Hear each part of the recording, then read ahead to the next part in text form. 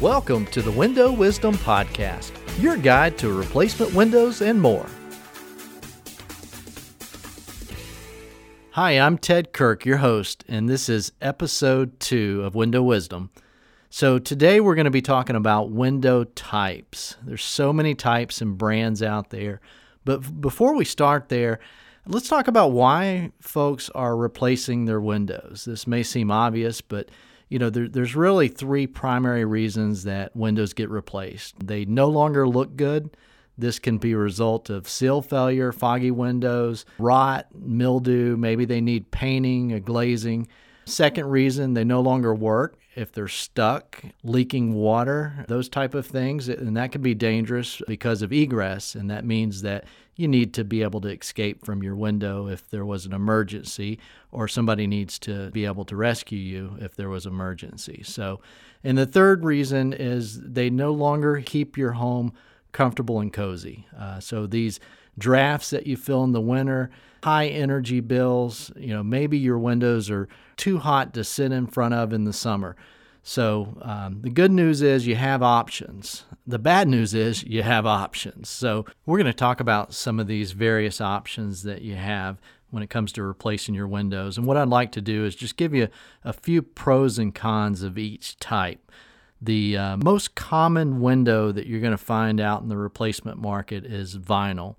Vinyl is a plastic window, polyvinyl chloride, and it's what they call a thermoplastic material. And the problem with thermoplastic materials is they have a tendency to change shape when they're exposed to extreme temperatures. That means that they could soften, they can melt, sag, or deform. In the cold, they can become brittle and break. So that's one thing to keep in mind.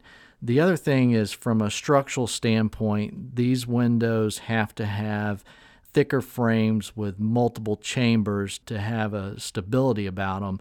So you tend to lose a lot of glass space. You could lose a lot of your view and the light coming into your home. And unfortunately, a lot of companies will not share that information with you.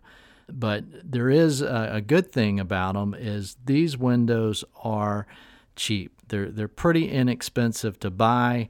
You can buy them in standard and custom sizes, and relatively inexpensive to install because of the process that is used to put the windows in. So moving on from there is probably one of our most common windows that's used across the country is made of wood. Wood is actually a pretty good insulator. It's easy to change colors, so it's got a tendency to be able to be repainted.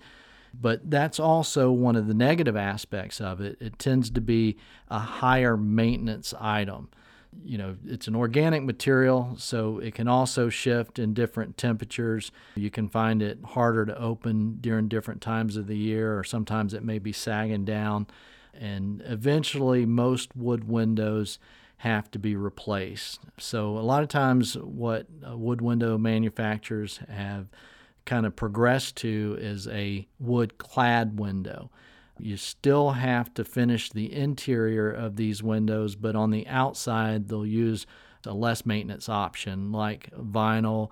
Aluminum's probably one of the most common materials used on the outside. I've seen them with fiberglass, just different materials on the outside to kind of protect it a little bit more. These tend to be a little bit more expensive than just your traditional wood or vinyl. Along the lines of the same family of vinyl windows, you have what we call PVC windows that are milled PVC.